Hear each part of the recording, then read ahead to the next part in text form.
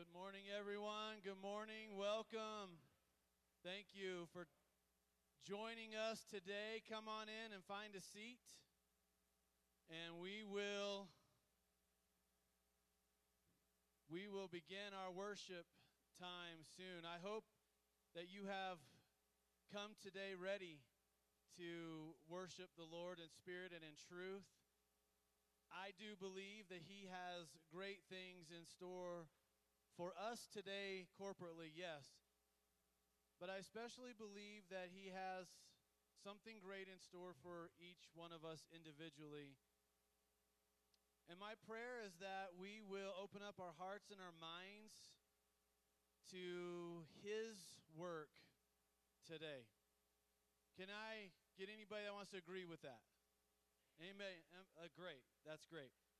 And so let's just do that. Let's open ourselves up to whatever it is the Lord wants to accomplish in us and through us today. And it will be a fantastic time together. I hope you received one of these on the way in. It's got a whole lot, an abundance of information in here. Lots of things happening. Please take some time to look through that and see where an area that you might be able to connect in. And if you want any further details, don't hesitate to go to our website, woodlandparkchurch.com or woodlandlifecenter.com. Either one of those will take you to the same place where lots of details on these events are happening. We have a great morning in store for you. It's the fifth Sunday, so what we like to do on the fifth Sunday is have a hymn sing. We have at least one person that's apparently excited about that. He'll sing extra louds too. Okay, there we go. We got about 17 people that are going to sing extra loud today, Todd. So that's right. But we're going to have fun with that. So let's stand together. I want to ask that you would greet a few people near you. Welcome them into worship time. Let's sing together.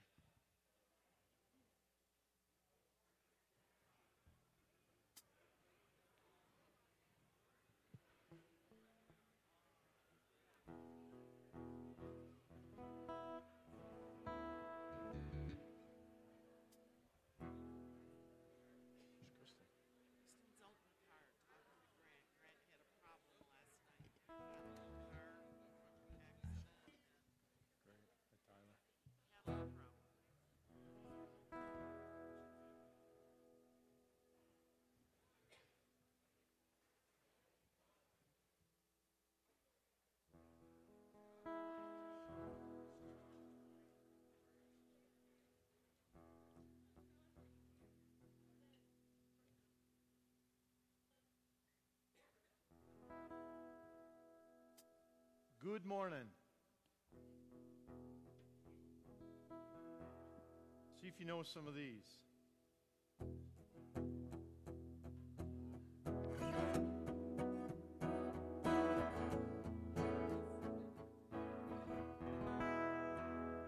Oh, worship the King, all glorious above, and gratefully sing His power and His love, our shield and defender, the Ancient of Days, pavilioned in splendor and girded with grace.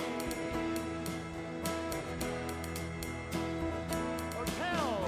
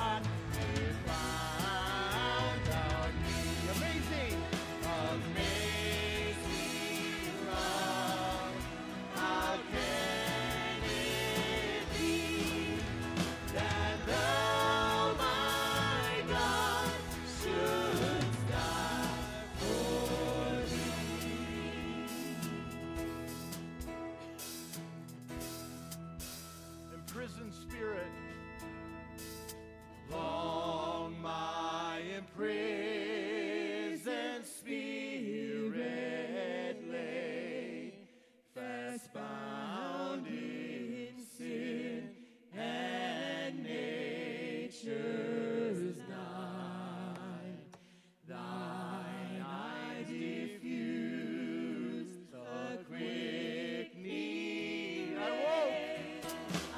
woke the dungeon flame with light. My chains fell off, my heart was free. I rose with joy to follow me.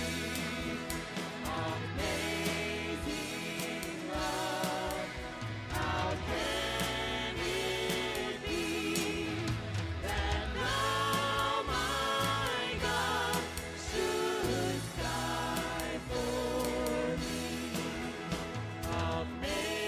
Amazing love, how can it be that thou, my God, shouldst die for me? Amen. Amen. You may be seated. Amen.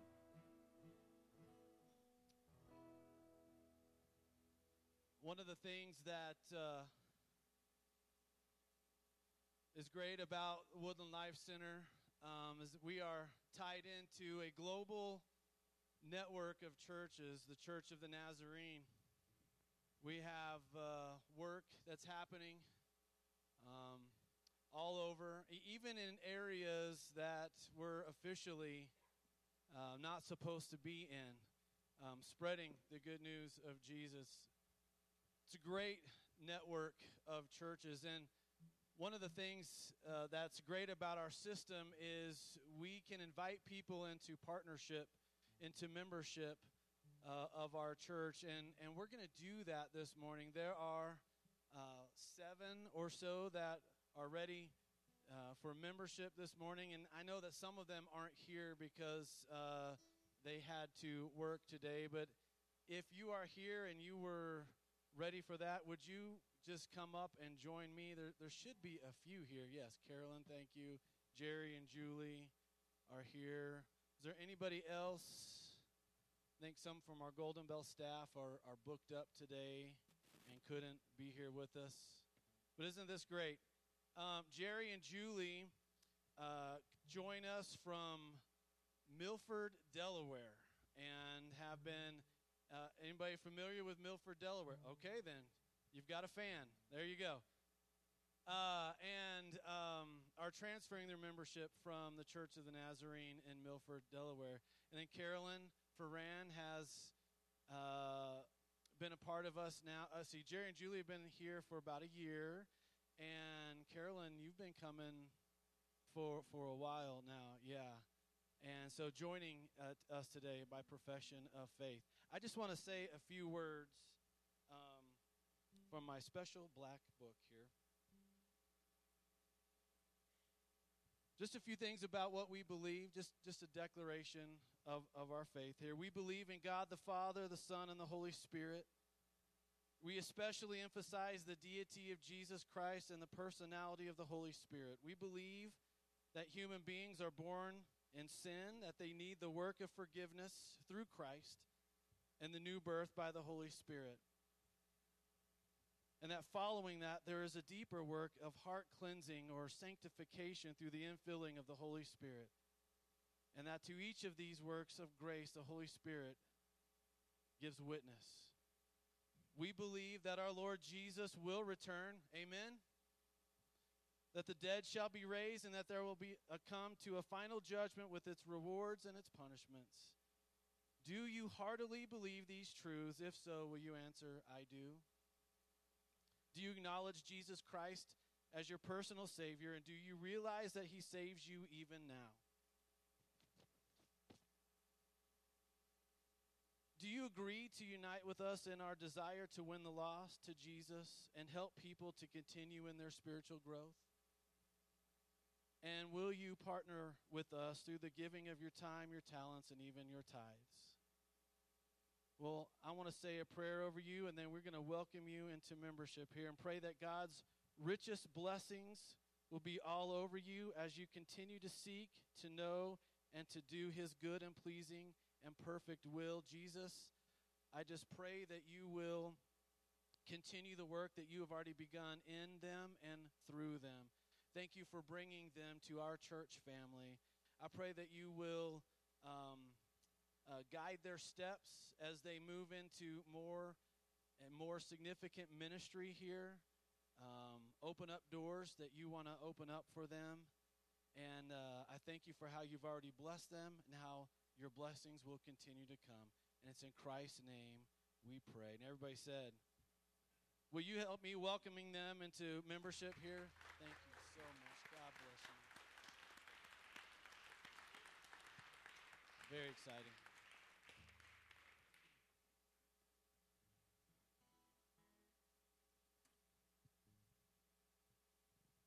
We're going to read a little bit from Matthew 6. Did you get that text message, Michael? You didn't? Check out your phone. We're real technologically advanced here. We don't actually speak to each other. We just text. This week, this last 2 weeks, I'm just wondering if your life is anything like my life. A few Friday nights ago, my wife and I looked at each other and we said, I feel like we're completely drowning.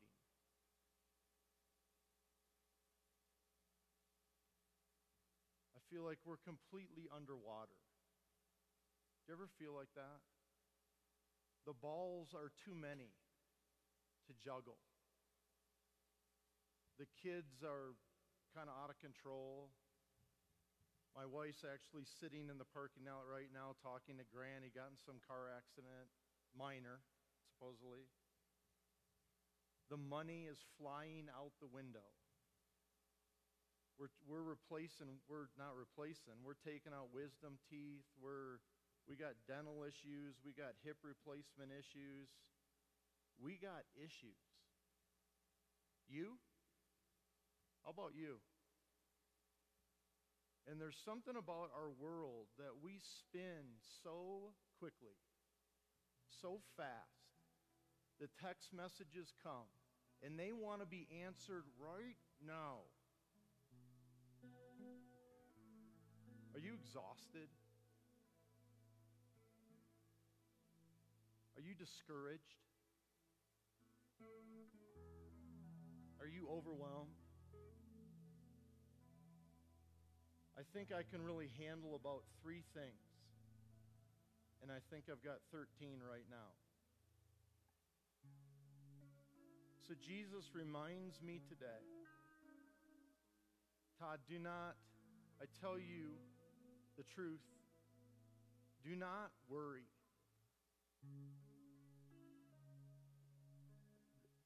The email can wait.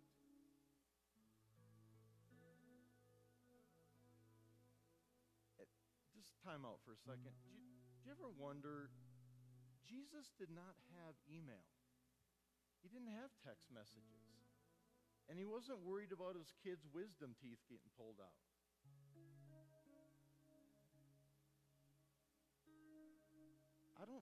I sometimes wonder if he can really understand.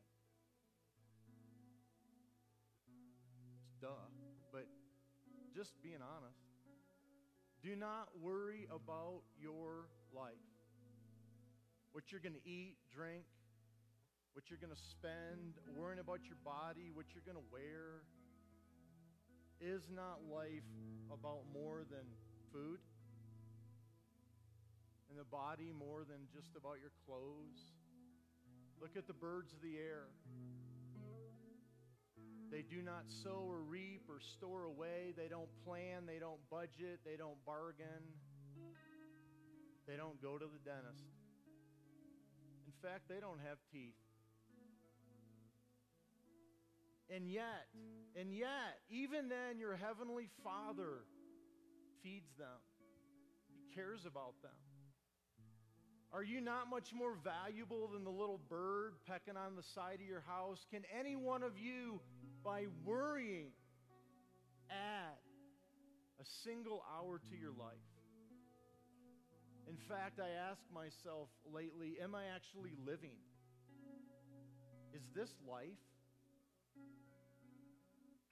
And why do you worry about your clothes and see how the flowers of the field grow? They do not labor, spin. Yet I tell you that not even Solomon, King Solomon in all his splendor, was dressed like one of these. If that is how God clothes the grass of the field, which is here today, and tomorrow it burns up, will he not much more clothe you? You of little faith. You are trying to be God of your little kingdom. You are trying to control everything. Don't do it. Don't worry. Saying, what am I going to eat? Now, how am I going to buy this? And how am I going to do this? And how am I going to control this? For the pagans do that. They run after all these kind of things. And your Heavenly Father knows exactly what you need. Your Heavenly Father knows exactly what you need. Did you hear that? But seek first His kingdom. Seek first His power and His righteousness, and things will be added to you. Probably not more things to do either, but more peace and more joy will be added unto you. Therefore, people, do not worry about tomorrow.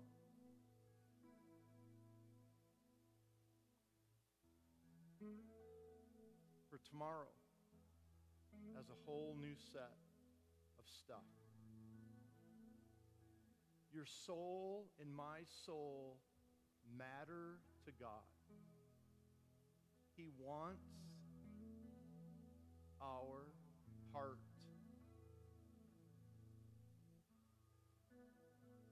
Do not worry.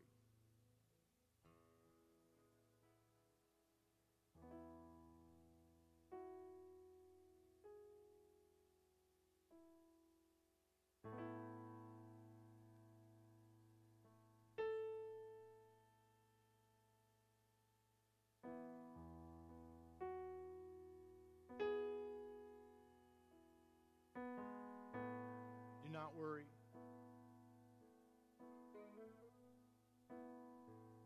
Why should I be discouraged?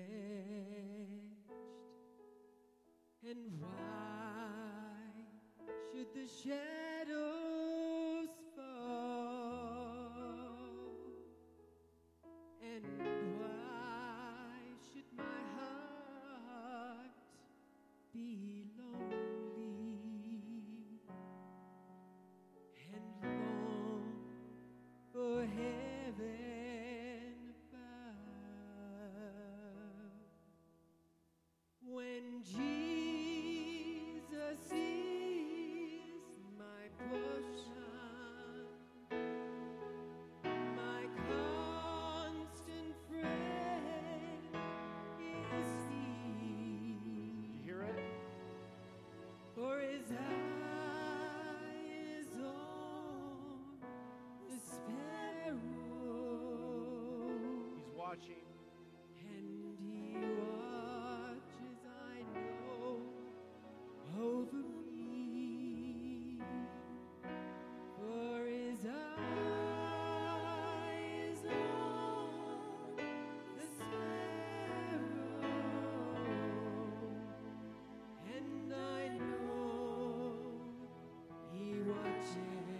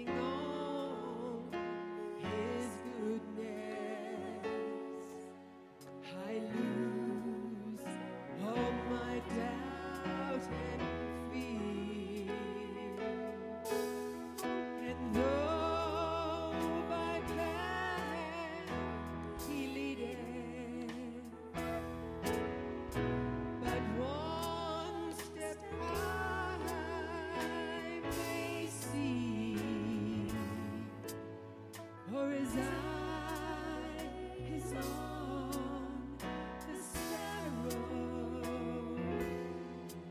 and I know he watches me. Do you know? Do you know? For his eye is on the sparrow, and I know he watches me. Oh, sing! I see because I'm happy, and I see because I'm free. For his eye is on the sparrow, and I know he watches me. I sing! I sing because I'm happy, and I sing because I'm free. For his eye is on the sparrow, and I know he watches me. For his eye is on the sparrow, and I know he watches me.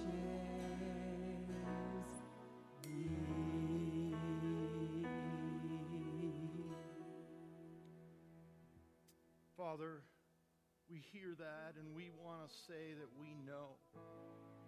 We know that you are listening, that you're watching.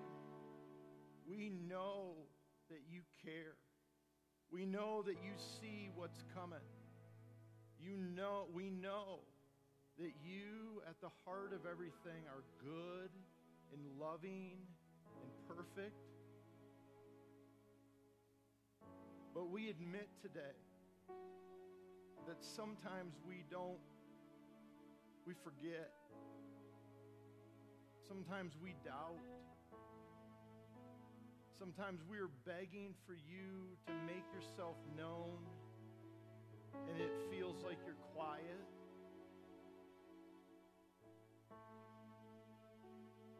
Thank you that whether we know or whether we doubt, it doesn't change who you are. It doesn't change what you're like. It doesn't change how you're working.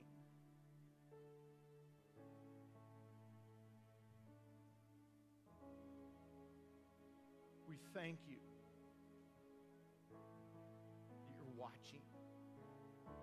Way more than the little birds. You care. Thank you for that.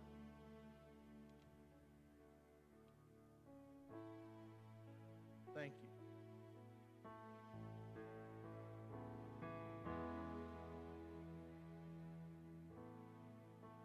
And I hear the Savior say, thy strength indeed is small. Child of weakness, watch and pray. Find in me thine all in all. 'Cause Jesus paid it all. All to him I owe.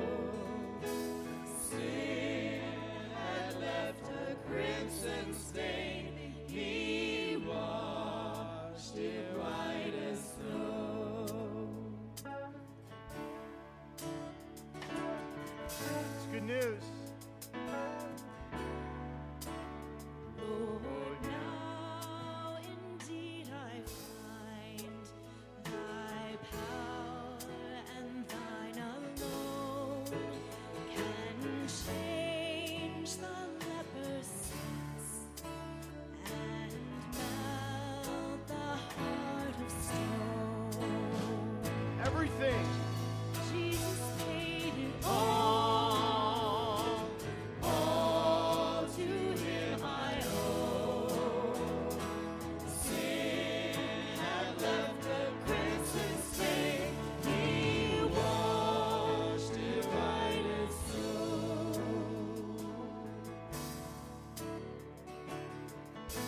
paid it all, not just some.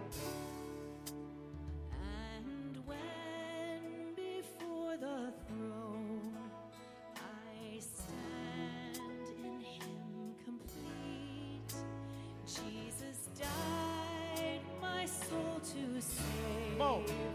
My lips shall still Here we go. Jesus paid it all to Him I owe. Sin had left her crimson stain, He washed it white as snow. He washed it white as snow. He washed it white as snow. You are forgiven. You are clean. You are complete. He is all done. It is finished. Amen. Your separation has been bridged. Oh, praise the one who paid my debt and raised this life up from the dead. Oh, praise the one who paid my debt and raised this life up from the dead. Oh, praise the one who paid my debt and raised this life up from the dead. Oh, praise the one who paid my debt and raised this life up from the dead. 'Cause Jesus paid it all to Him I owe. Sin had left a crimson stain. He washed it white as snow. He washed it white as snow. Singing how marvelous, how wonderful, and my song shall ever be. How marvelous, how wonderful is my Savior's love for me.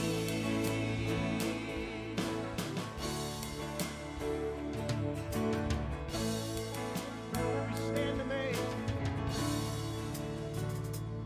I stand amazed in the presence of Jesus the Nazarene, And wonder, and wonder how He could love me, a sinner, a sinner condemned unholy.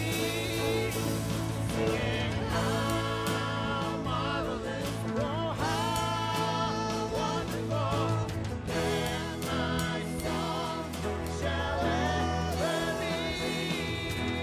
How marvelous, how wonderful is my Savior's love for me.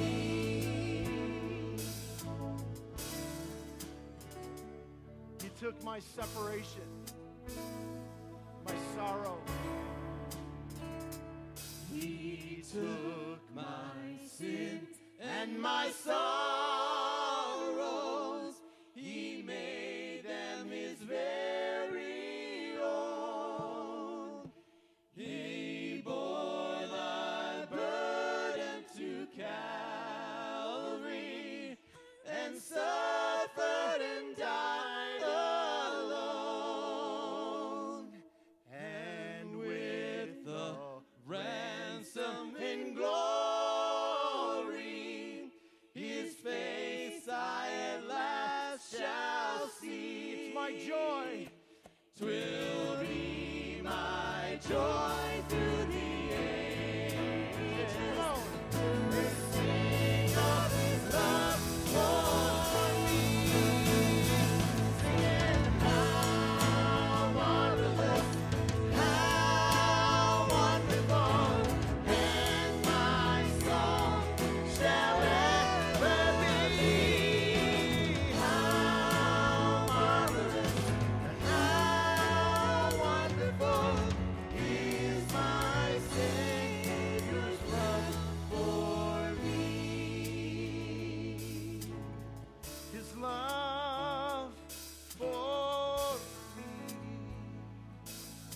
not worry. Do not be freaked out and dismayed. Take one day, one moment at a time. Trusting you, Father. Leaning on you, Father. You know all the balls we are juggling. And you're asking us to let go, to turn over many of those balls. Oh, praise the one who paid my debt and raised this life up from the dead. Oh, praise the one who paid my debt and raised this life up from the dead. If that's your testimony today, will you say amen? Thank you, Jesus, for what you have done.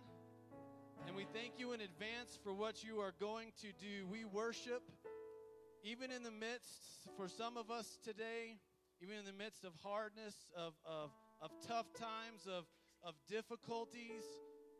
We rise up inside of that and we worship you. We praise you. We adore you. And we know that you inhabit the praise of your people. You are here with us today, dwelling among us, and we invite you, Holy Spirit, to move freely in our stuff, in the things that are overwhelming to us, in the things that we have been overwhelmed with, worry, fear. And we find rest today in you. This is all for you.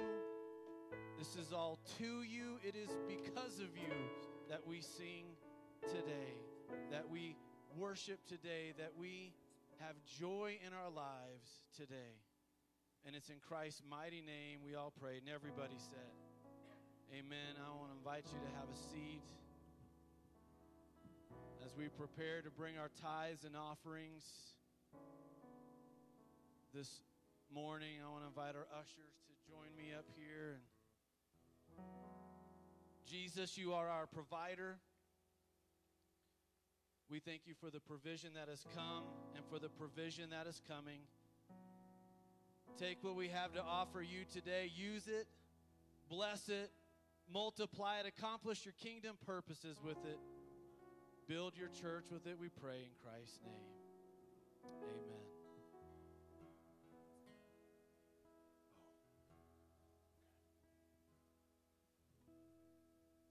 And as you're participating in offering, I want to invite you to watch. American journalist Luke Summers and South African teacher Pierre Corky both died from wounds suffered during a raid led by U.S. Special Forces. CCTV's Nathan King has been following this story. He's in our D.C. newsroom. Nathan, U.S. authorities say the pair was murdered by their captives. What do you know? Yeah, tragic story. This is actually the second rescue attempt, Susan, in 2 weeks, and carried out with haste, according to the U.S. authorities, who believe Luke Summers was in imminent danger of being killed. It followed the release of a video online on Thursday in which Al-Qaeda in the Arabian Peninsula threatened to kill Luke Summers within 72 hours. Someone made a statement in that video. My name is Luke Summers. I'm 33 years old. I was born in England, but I carry American citizenship and have lived in America for most of my life. It's now been well over a year since I was kidnapped in Sana'a. Reacting to this failed mission, U.S. President Barack Obama, who personally ordered the rescue attempt himself, issued this statement. As in this and previous hostage rescue operations demonstrate, the United States will spare no effort to use all of its military, intelligence and diplomatic capabilities to bring Americans home. As for the other hostage, South African Pierre Corky, the African charity Gift of the Givers, says he was actually expected to be released on Sunday following its involvement in negotiations. Reports indicate Al-Qaeda had demanded $3 million in ransom. Pierre Corky's wife, Yolande, was herself kidnapped along with her husband in May last year. She was released in January, and here we can hear her recently making a personal appeal to the kidnappers to also release her husband. If we could send him one message, it would be, you are deeply loved, Pierre, and we are so proud of you. Hold on. out on my beloved. The hour of your release. Welcome. Very tragic story, Nathan. What do we know about the raid itself? We know we have great respect for those Navy SEALs who do these types of missions, but what failed? Well, we have few actual details apart from anonymous quotes from U.S. authorities in the U.S. Media, but this is what we understand so far. About 40 U.S. special forces were thought to be involved and were backed by Yemeni forces on the ground. Now, according to reports, the mission got within 100 meters of the compound in the southern Shabwa province of Yemen, but was spotted. A firefight followed, and according to U.S. authorities, both Luke Summers and Pierre Corky were shot by their captors. Both are believed to have actually initially survived their wounds, but died within a short time later. And according to U.S. President Barack Obama's statement, information surfaced that Summers' life was in imminent danger, and so therefore he gave the go-ahead for the mission. Remember, this was the second rescue attempt involving U.S. Special Forces in 2 weeks. One in late November freed 6 Yemenis, a Saudi and an Ethiopian hostage, but Summers and 4 other captives had been moved when rescuers got there. 2 men held captive from... A new story that you may remember from just a few years ago. And I wanted to show that one in particular because that sort of is the American perspective of the story, which would have been what we would have heard over here. Just briefly mentioning Pierre Corky. And I want to invite up to join me this morning his beloved wife, Yolandi Corky, and George Carey. Could you join me in welcoming her this morning?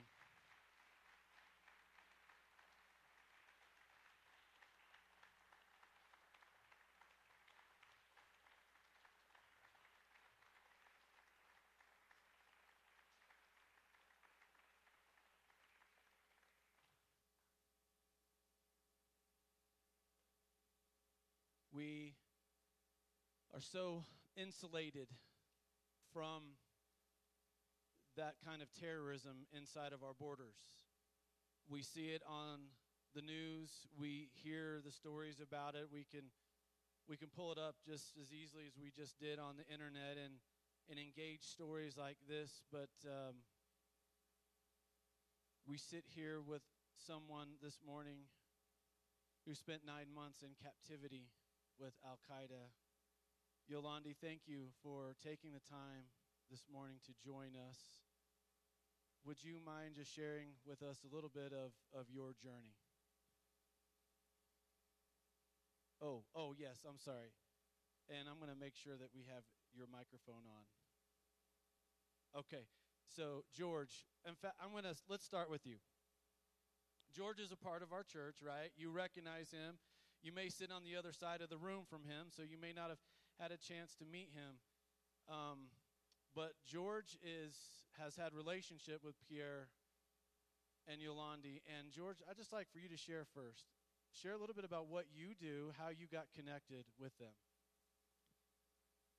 In 2013, myself and a colleague, Bob Clamser, who's the CEO of an organization that I participate in. Bob's here with us because we're doing a conference this week down in the Springs on hostage event management, of all things. We were in Yemen working with Yolandi and her husband and a group of other people that needed some training and field security issues because of the tentative security situation that existed over there. If you know anything about Yemen, they're in the midst of a civil war now. That hadn't broken out yet, but it was getting close. Yolandi and Pierre were our primary point of contact for that training. So we had meals together, we were lodged together, hung out together, got to know the kids together, and then about 3 months after we came back to the U.S., I got an email one morning that they'd been taken. And I thought the gentleman that was sending me the email, maybe he was confused with his English, but there was no confusion.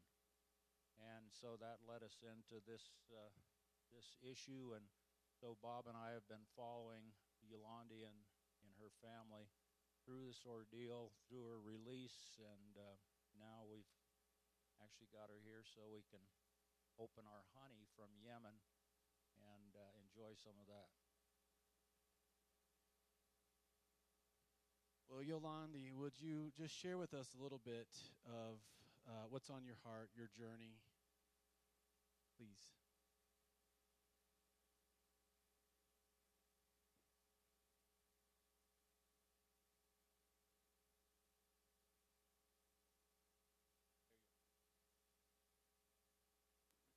Is it not working?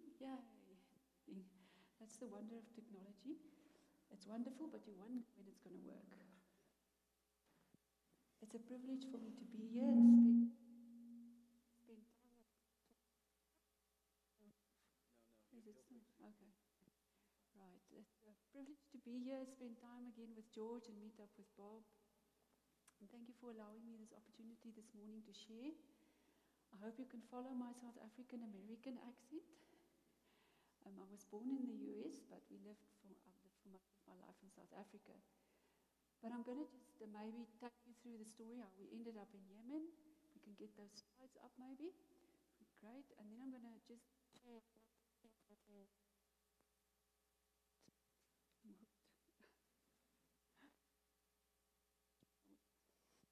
Yeah, so there is Yemen. If you might know where that is, it's the bottom part of Saudi Arabia. Tiny country, but very poor. The poorest country in the Middle East. And if you think about the Middle East, often you have this beautiful picture of Dubai. You see the long flowing robes, and you've got a wealthy picture in mind. But Yemen is not. It's overpopulated, very poor, and it's like Afghanistan poor. It's really poor, or Somalia poor. It's extremely poor. So you can go on to the next slide. So in 2006, maybe, we were invited to visit the university in Sana'a, the capital. And we came back to South Africa just after that visit, and we said, you know what, I feel like I've stayed behind in Yemen. Pierre said, yeah, he also feels the same way.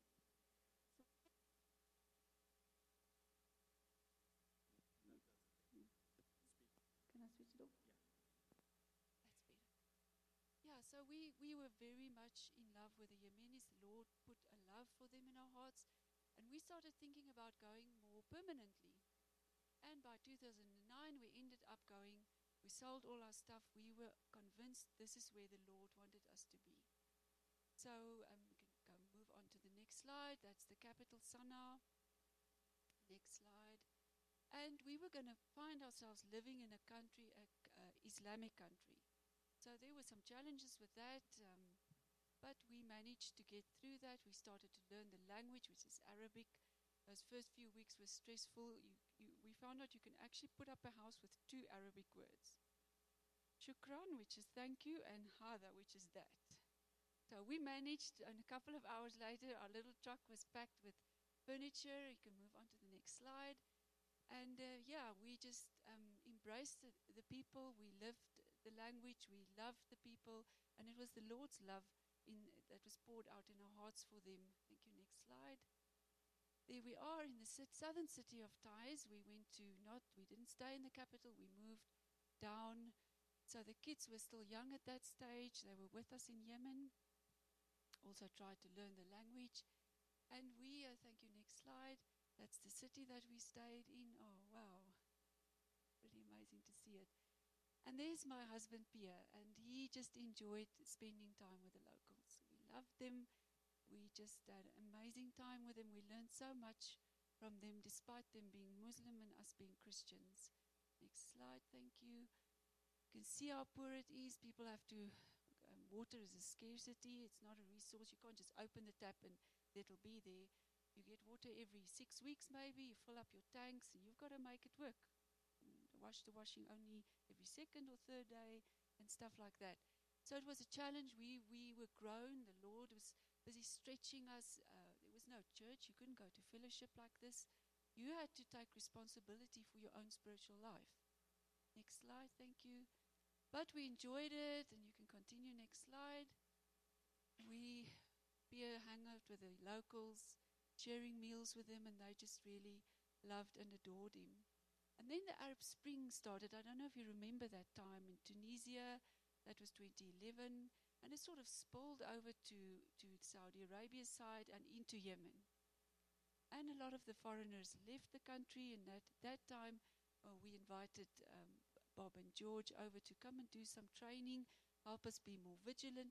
But now our sort of normalness was changing. There were fighter planes going over.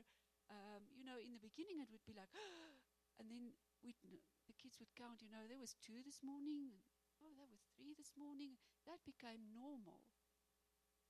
And in 2013, we were sort of stuck in a difficult space in Yemen. Our passports were in the system. It doesn't have a system like you have here. You go to the office, you give in your passports, you give them $2,000, and then you pray. You see your passport again. You don't have a slip, or nobody's going to text you and say, your passport's ready for collection. No DHL, you just, in faith, hand it in. And we had to have our visas renewed. But nothing was happening. The passports were missing. And Pierre's father, who lived in South Africa, he was getting really ill. And we wanted to come out to see him. And it became February, March 2013, April, May. The 20th of May, Pierre's father dies. Now we're stuck. We want to get out, but we can't get out. And with a big huff and a puff, we managed to get passports extracted. And on 27 May, that afternoon, we leave our home, we leave our kids at the house. We were just going to go collect our passports. The exit visas has been put in the passports, and we were ready to leave within 48 hours. And we left the house, and we never came back. We were kidnapped within 10 minutes from leaving the house. Yeah, so then we found ourselves being driven off into the desert with people we didn't know. We were going to a place we didn't know existed. We were stripped of all our stuff. First you start with rings and jewelry and phones and credit cards, and they took the car, and later they took the clothes, and that went on and on and on. And we sort of, in those first few days of just traveling and being handed over to the next group, we started realizing it's okay that they take all of this. But what we've got on the inside, we've got Jesus. They can't take that. There was a real moment where Pierre said he was stark naked under a bush. They'd taken everything from him, and he said, naked I came into this world, and naked I'm going to leave, and the only thing that's valuable is you, Jesus. They can just have the rest. Doesn't matter. And so we finally, we ended up separated for a while and then put back together, which was grace. And I was there with Pierre for the next couple of months. And then I was released by an NGO, a Muslim NGO. I'm not going to go into the release, it is a bit dramatic. But I was released thinking Pierre was coming along. We were told he was coming along, and it didn't happen that way. They were lying, and a few hours later I realized this is not happening. I'm going out by myself, and I was given a demand, a ransom, otherwise they would kill Pierre. And so then I was taken back to South Africa, and the long next couple of months, you can move on to the slides there. That's maybe some of the areas which we drove through. There was just nothing. And there was I on my release with Anas from Gift of the Givers, and there I am back in South Africa. Just after my release with the CEO of Gift of the Givers in South Africa, Imtiaz Suleiman, where we had a press conference. You can move on to the next slide. We saw that in the video clip as well. And then we started raising ransom for my husband, so we could at least see how we could get him out. We can move on to the next slide. And we tried all kinds of stuff. We did videos after videos, putting them on the internet, sending them over to Yemen. trying to convince these guys that we were South African, not American.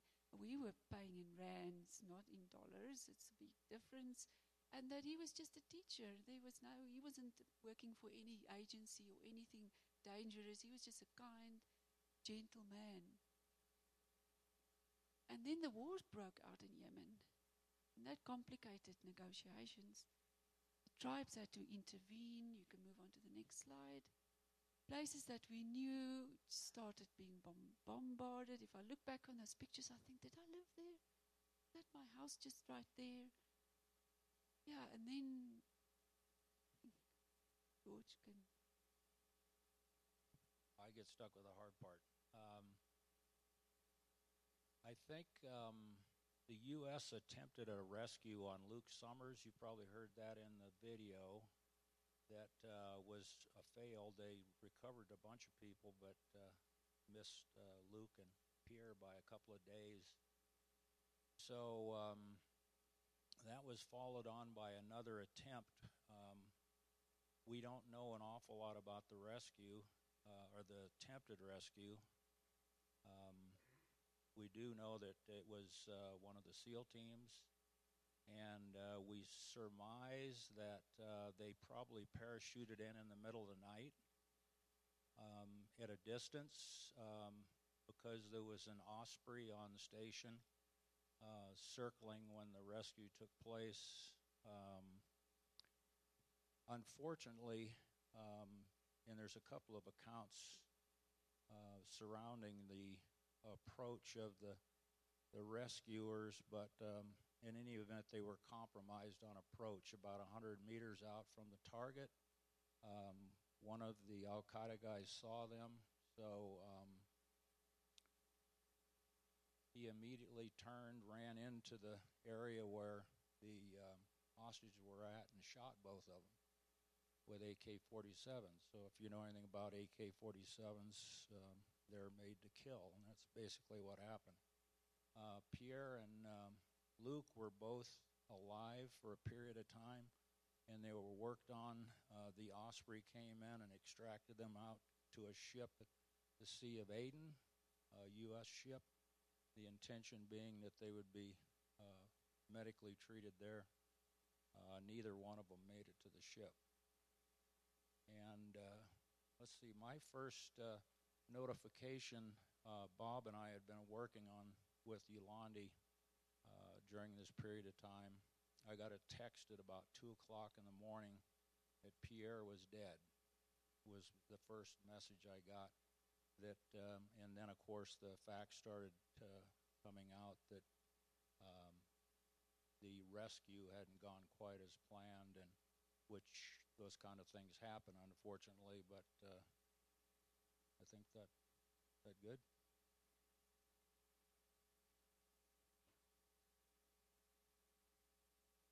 What's so really sad about that is that we were within 24 hours of having Pierre released. We'd actually moved the pathetic amount of ransom to Yemen. And they were I'd been up all that night talking to Anas, what size of bolter that they need to buy Pierre so that they could move him, and what if he was still deaf, because I left him, he was really, really sick, and he'd lost his hearing in both his ears. So we were talking through release stuff.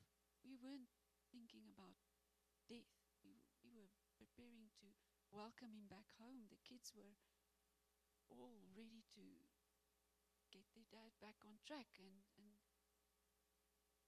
the next morning the South African government calls and says he's dead. Explain what happened. So that was that total, the story just not ending the way that we wanted to write it. And we'd been praying, everybody was praying, everybody had faith that he was going to come back alive after all that time, and he was a hostage for 18 months, 558 days. And then we had to drive up to Johannesburg and receive his body and identify his body, and then we had to do a news conference. And I don't know, it might be that some of you saw that news conference. It was widely circulated, and we drove up. I said, Lord, I don't know what I'm going to say now. No? Everybody prayed. And what now? What do I say about this? People are going to say, yeah, where's your God? Show us. You said he was going to come out alive. And I said, Lord, I just don't know. You're going to have to show me what I'm going to say. And so I'll get into that just now, how that happened. But I ended up finding myself in that media conference, and I said, the kids were sitting with me, and I said, we choose to forgive, we choose love over hatred. And that's where I want to start now. You can maybe move the slide, one more slide, that you can have a look at my lovely husband. I want to start with that news conference, because since then many people have asked me and said, did you really mean that? How do you feel now, 3 years later? How can you just do that? How can you just forgive? So I want to maybe this morning share 2 stories with you. We don't have that much time, but Pastor Brian said it's okay if we go on till 5. Is that okay? I'm joking.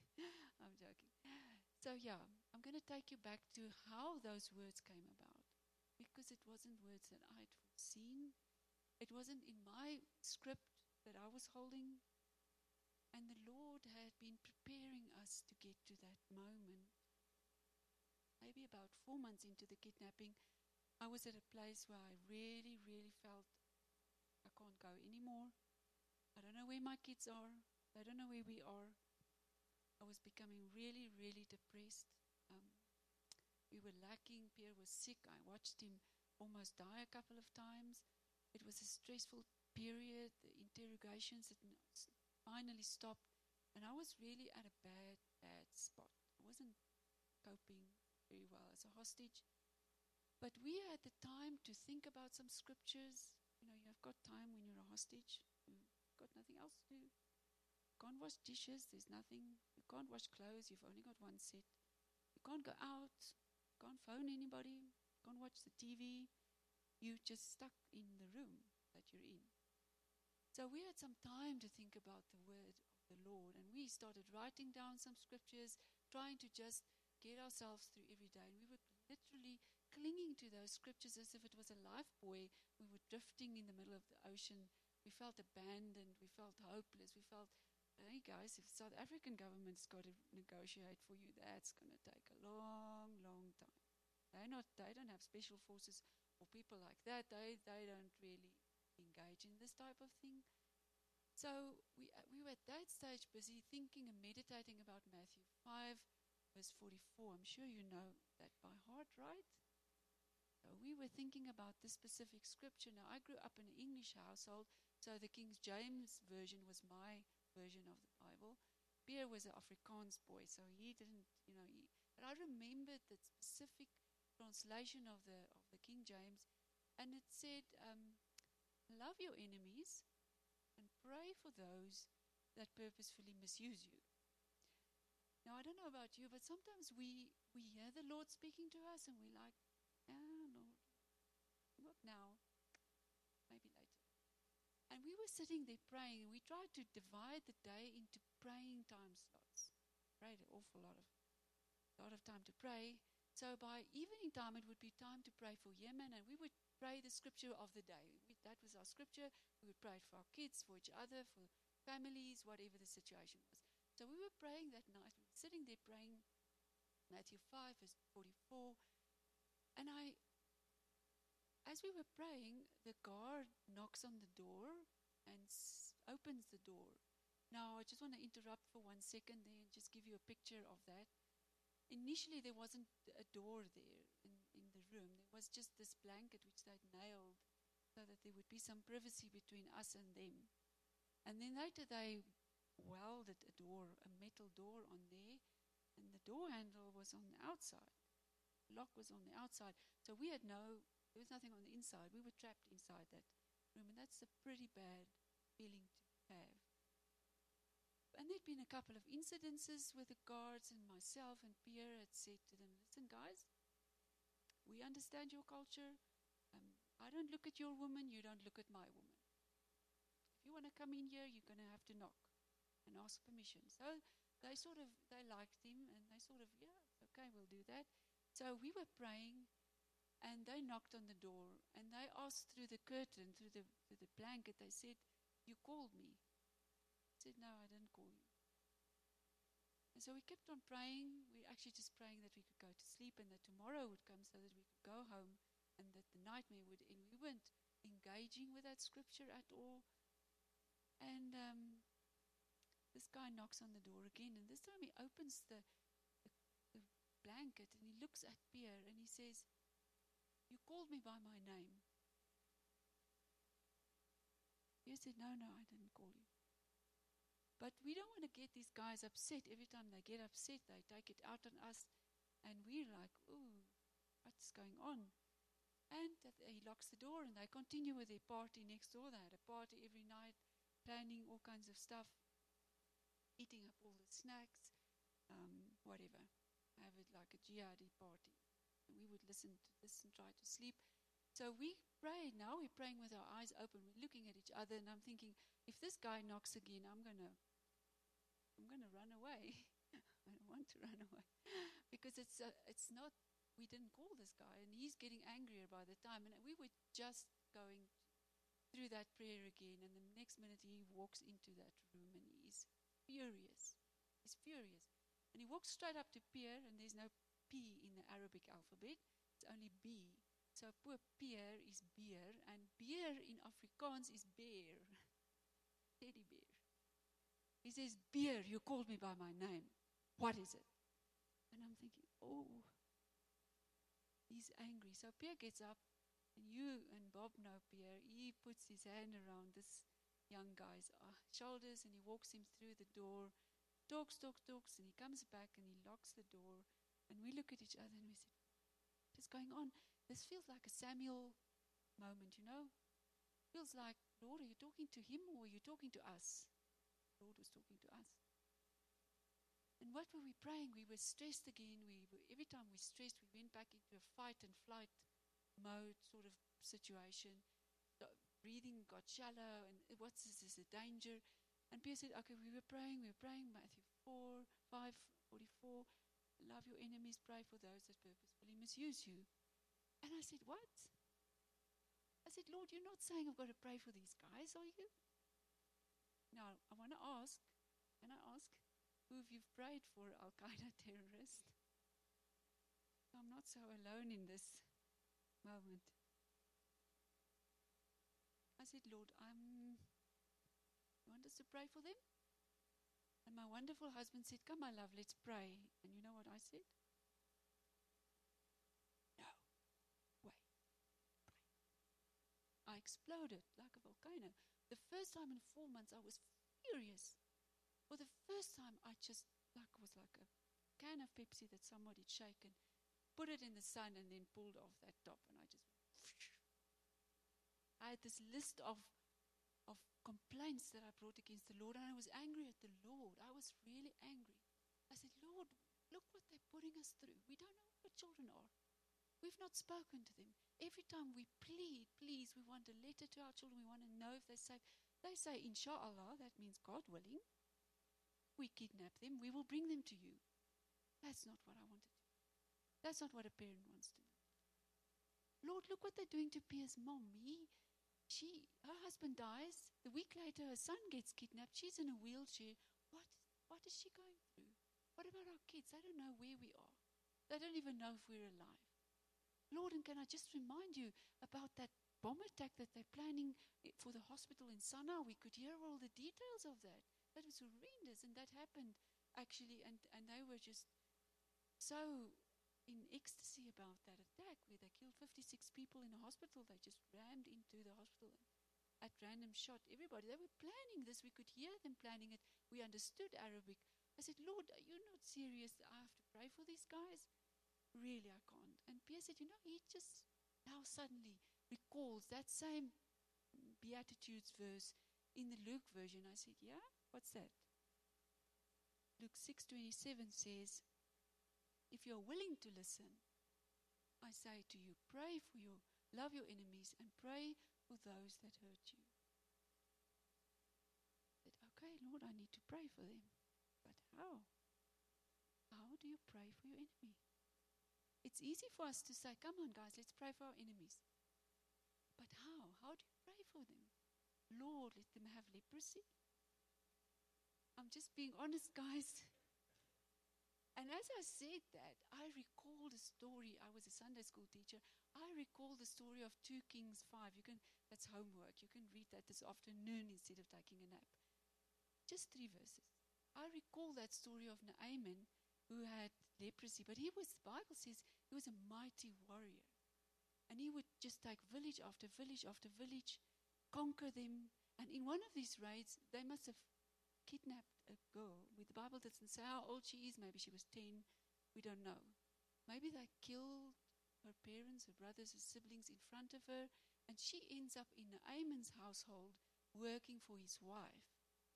And she finds out, but Naaman is actually really very sick. And you know what she says? She doesn't say, well, let him die, Lord. She says to her mistress, she says, if only my master can meet my prophet so that he can be healed. And I said, Lord, that is what I must pray. That's what I must pray for my enemy. Lord, if only they can meet my Jesus so that they can be healed. And that's how we ended up started praying for these guys. Praying, we knew their names, started praying for them earnestly. And we continued praying, pleading with the Lord for their lives. I was released. I continued praying because now they've got Pierre. And I don't want them to hurt Pierre. So I even prayed even more. And then they end up killing him. And I end up thinking, what am I going to say to the world? Because everybody was looking and everybody was saying, you're praying. Where's your faith now? And as we sat in that house at Gift of the Givers, waiting for the media conference, I said, Lord, it's actually about what you want to say, not what I want to say. This is your story, so what do you want to say? And all I could think of was Jesus hanging on the cross. I was sitting there and I saw Jesus hanging on the cross, and I said, and his last words were, Lord, forgive them because they don't know what they're doing. And I said, Jesus wasn't feeling okay then. He was in tremendous pain. He wasn't thinking, oh boy, this is a good moment to forgive my enemies. He was in agony. He was absolutely obedient. He was choosing to do what's on God's heart. And that is to speak the forgiveness, to physically speak it out. I said, that's what I've got to do. Because if I'm a follower of Jesus, then I've got to do what he does. I've got to say what he says. And if that's what he said, that's what I've got to say. So the Lord had come a long way preparing our hearts for that day, for that moment. And it's not easy. There are days that I get up and I think, really? This is not how it's going on. It's not easy. My kids are growing up without a dad. And they really enjoyed him. He was the better parent. I always joke and say the Lord took the better parent. I've got some work to do still on this side. But it's a process. It's an ongoing process. And I had to choose that day if I wanted to stay a hostage to all the people that had actually killed Pierre. Because we can say Al-Qaeda pulled the trigger, but there's a lot of people's names on those bullets. The American government's name is on those bullets. They'd never communicated with South Africa. And they knew there was a negotiation going on for Pierre. It was all over the media. The South African government's names are on those bullets. They knew that we were negotiating. They could have made a noise. They could have said something. There are other role players' names on those bullets. There's a lot of people responsible for Pierre's death. And I said to myself, I'm not going to be a hostage to any of this. Nobody. Everybody gets into that box, and that day we're going to choose to do what Jesus did. Forgive. So maybe you're sitting here and you're thinking, okay, how does that apply to us? What are we going to do with this? We're not going to get kidnapped. We're safe in America. And it happened somewhere far away. And I pray that you won't get kidnapped. But I want to, if I may, give you a little bit of homework today. Go home and identify the Al-Qaeda in your own life. Go home and think about who is the terrorist in your life. Who is holding you hostage that you've not forgiven yet? Is it an uncle that molested you when you were a child? Somebody that beat you up?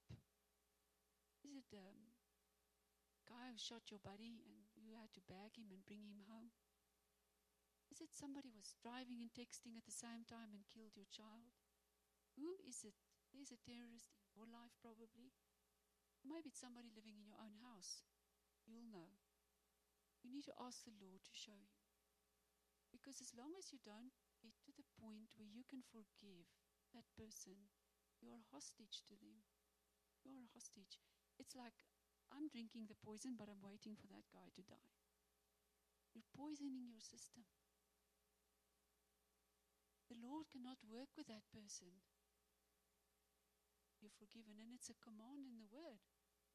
So many times we see that command. Jesus says 70 times 7. Over and over you do that. And you don't have to wait for the day that you're going to feel, wow, this is the day. Feel on top of the world, this is going to be the right thing. You don't have to wait for that day. That's something that the devil is trying to convince you of. You must just choose to forgive. You must get to that point, but you've got to start where we started. Pray for the enemy. Don't pray for leprosy, okay? Pray for the enemy.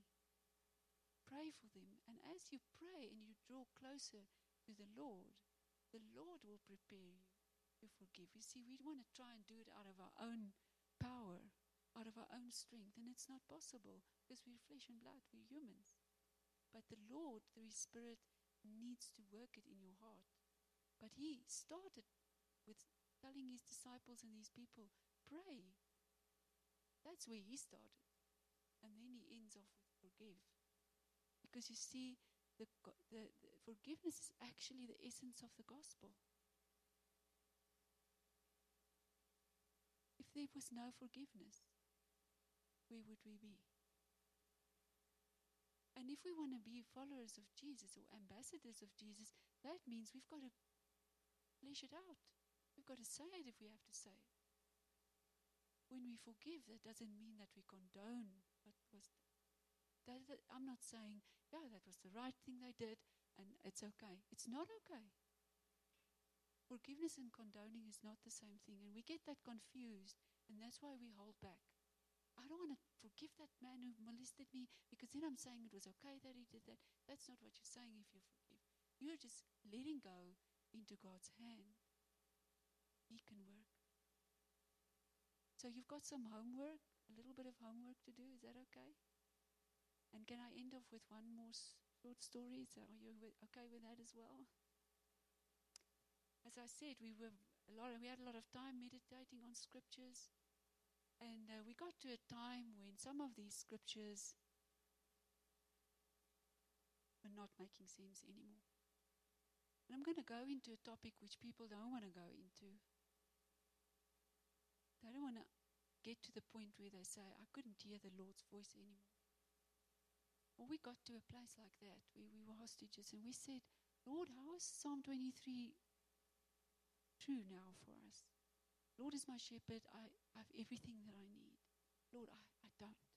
I'm missing my kids. I think I'm going to die missing my kids. I honestly thought I would die from missing them before I would die from a drone attack. We don't have everything that we need. We're lacking. We're not getting food every day. How is this true? Well, what about Psalm 91? You know Psalm 91, right?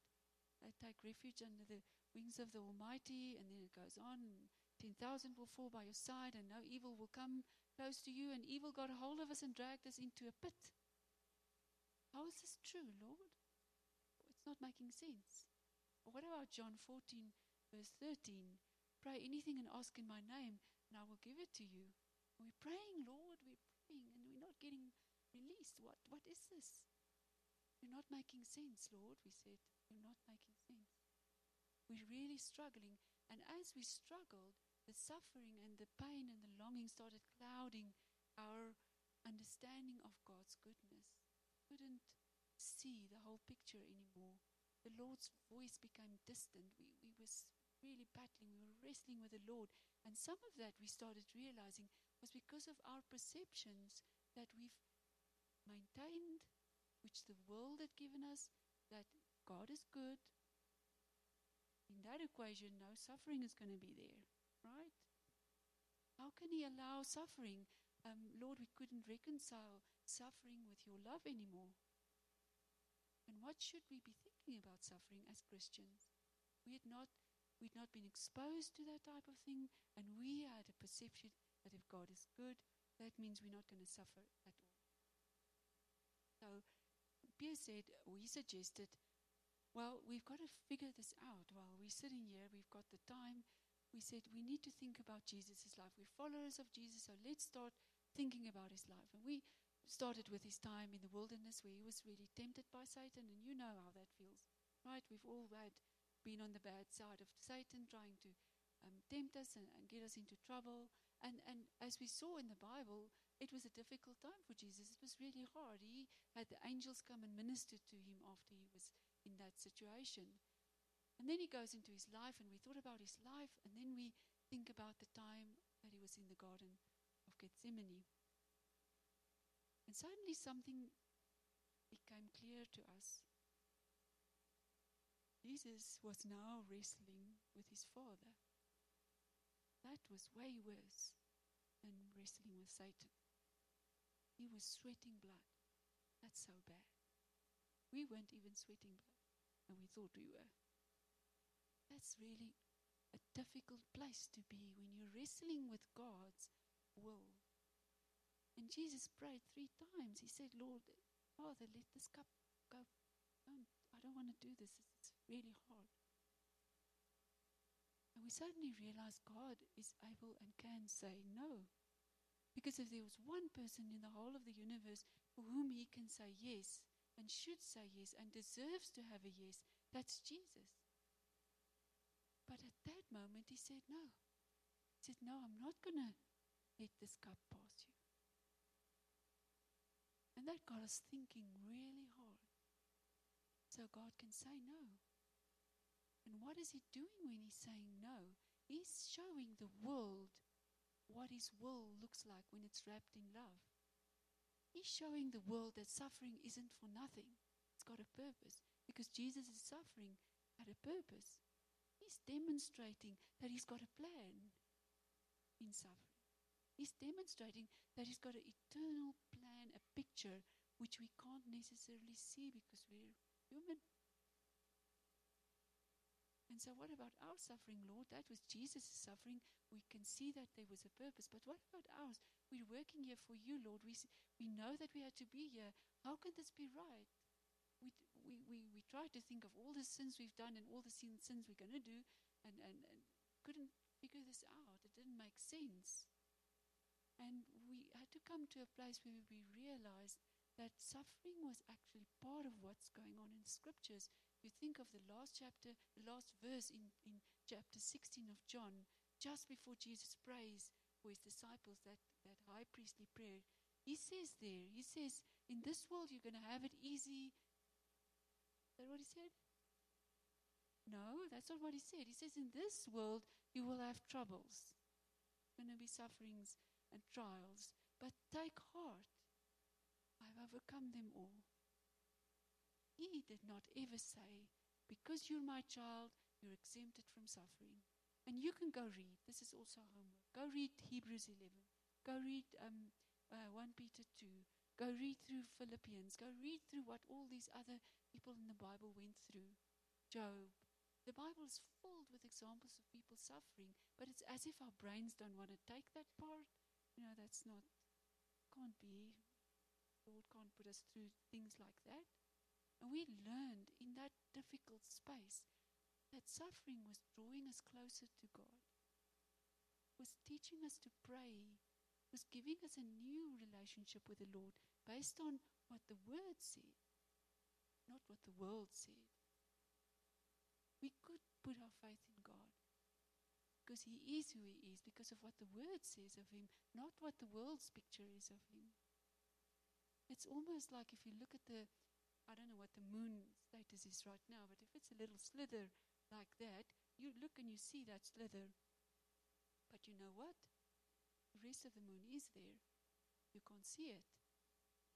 And that is how it is when we suffer or we go through trials. We start to sort of think, okay, that's just that slither that exists. But the rest of the moon is there, and you've got to keep trusting the Lord is who He is. Even though you can't feel Him now, even though you can't see the outcome of this, even though He says no, and He can give you the miracle that you're praying for, but He can say no, because He's God, and He's got a bigger picture in mind. And the very most important verse that I want to leave with you is the one in Genesis 49, I think, verse 20.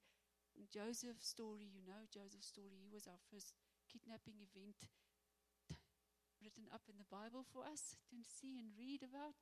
And he was reunited with his parents, and everything went well. And then when he saw his brothers, and they said to him, please don't kill us, please don't hurt us. We did bad to you, we did evil to you. We did wrong. Joseph says these words in verse 20. He says, what was planned for evil, my God is the God who can change it and turn it into good. And that is what I want to leave you with today. Even though people out there plan evil, God is not the author of evil, but people choose evil. People choose to do evil to each other. If you trust Lord, and we can trust Him, He's the one that can turn that evil into something only He can do. Thank you.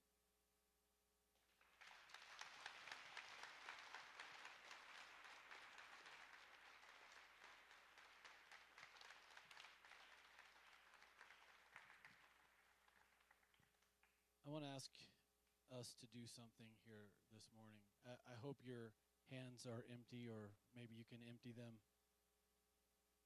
With your eyes closed, I want you to make really tight fists with your hands right now. In those fists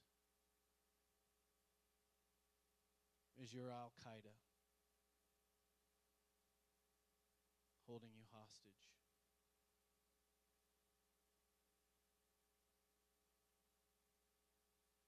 The harder you grip right now, the more strength you are putting into holding that tight fist represents the energy that you're constantly putting into your captivity.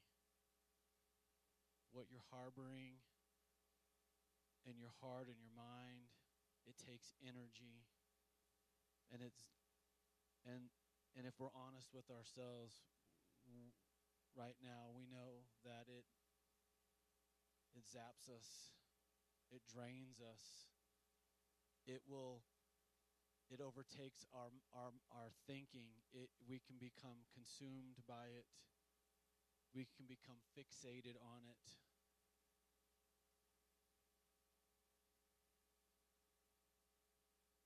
Yolandi has encouraged us today to not be captives, but to allow the peace and the grace and the mercy of Jesus to wash through us in such a way that we can experience freedom.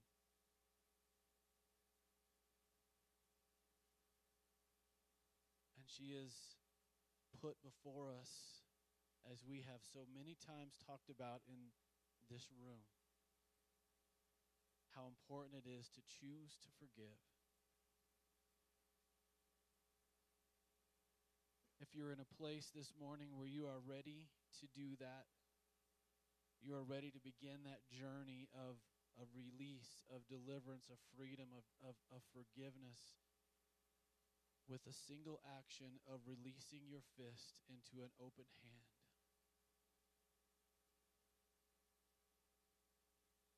Holy Spirit, as we are doing that right now in this moment, I'm asking that you will begin the process of freedom in our hearts and our minds. Give us the strength, give us the courage to make the choice to forgive, to let go of what we've been so bound by, what we have been so gripped by, what we've been holding so tightly onto.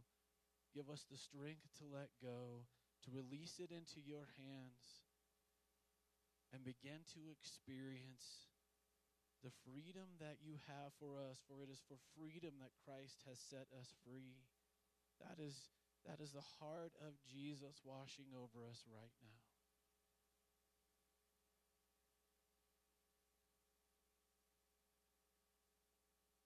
And feel the release of that tension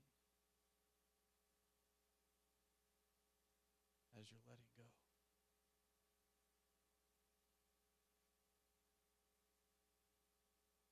Now, church, there's more to the process of forgiveness than that, but it was just a perfect image of how physically we can experience that bondage because of what has happened to us emotionally or verbally, relationally, even physically.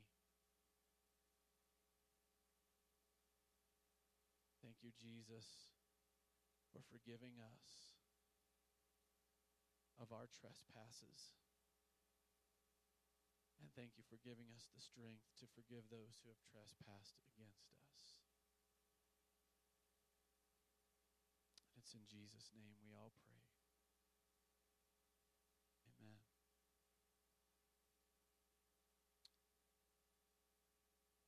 Yolandi, I can't thank you enough for sharing your heart and your story today.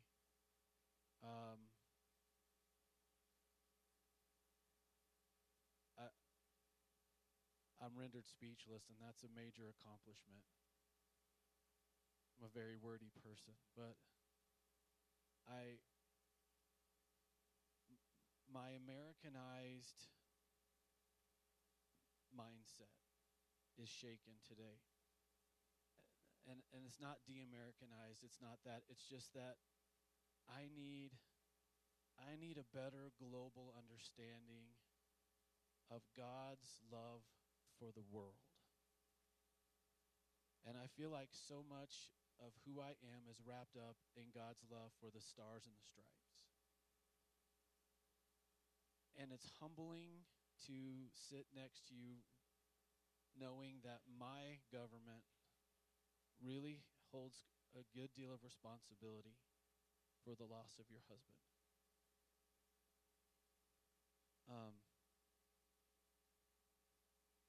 I don't know. I'm not really worthy of saying this to you, but I don't know if anybody from America has asked for your forgiveness. But if not, I'd like to do that.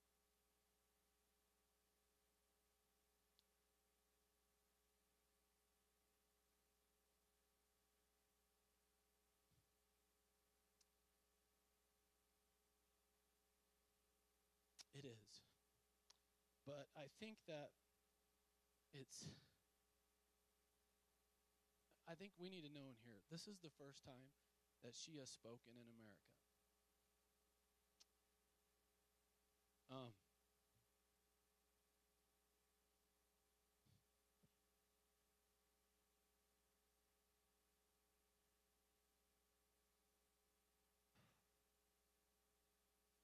So I'm just a bit overwhelmed by that.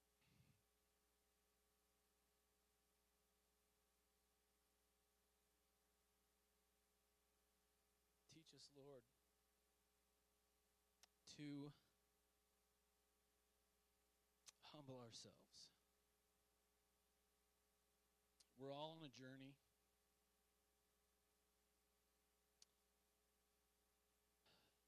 And sometimes when our journeys intersect, we can cause pain.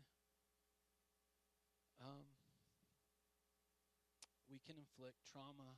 And I know our government's intention was good. They were trying to do the right thing, but they really messed up. And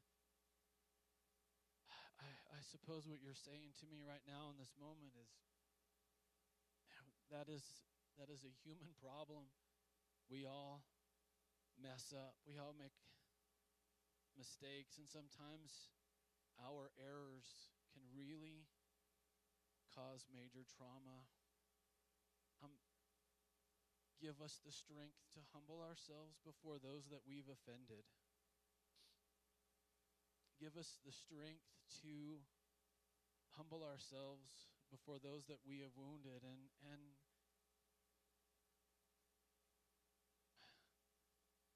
say what needs to be said. Apologize, ask for forgiveness. We're all guilty of that in one way or the other. Thank you for Yolandi. Thank you for how she has expressed to us today what the heart of God looks like, even in the midst of suffering. We have our Americanized reality. We're so insulated from suffering. We don't comprehend it. Most of us in this room have not really endured it to this degree, to the degree that can be so normal in other parts of the world. We do thank you for that protection, but we need you to come to us now and globalize our eyes. Help us to see the world as you see it. For God so loved the world that he gave his one and only Son.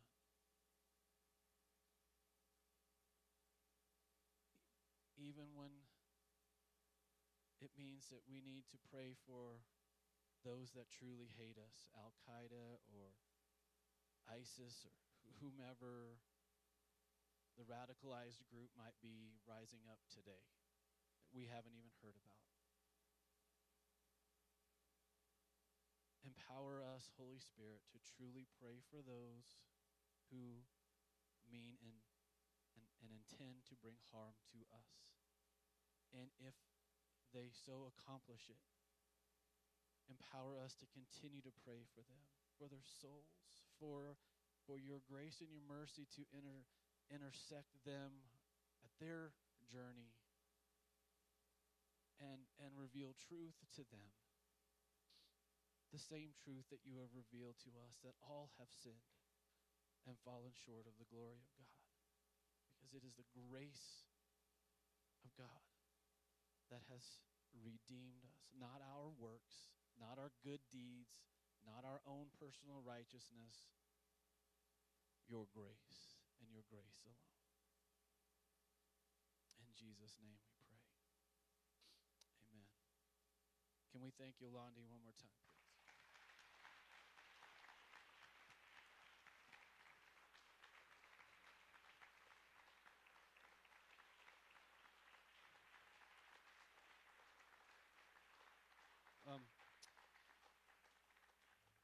She's published a book on her story. There are only so many copies here. The table is back in this corner, and there are some for sale. And then it's also available on Kindle. And so this is, yes, here it is right here, 558 days. So you can pull it up on Kindle, and but there are some paper copies here this morning. And she's willing to stick around and meet with you, talk with you. You may even get an autographed book this morning. Let me say a blessing over us as we depart. May the Lord bless you. May the Lord keep you. May he make his face to shine on you, be gracious to you. May he fill you with his peace. Have a truly profound and power-filled week. You are dismissed.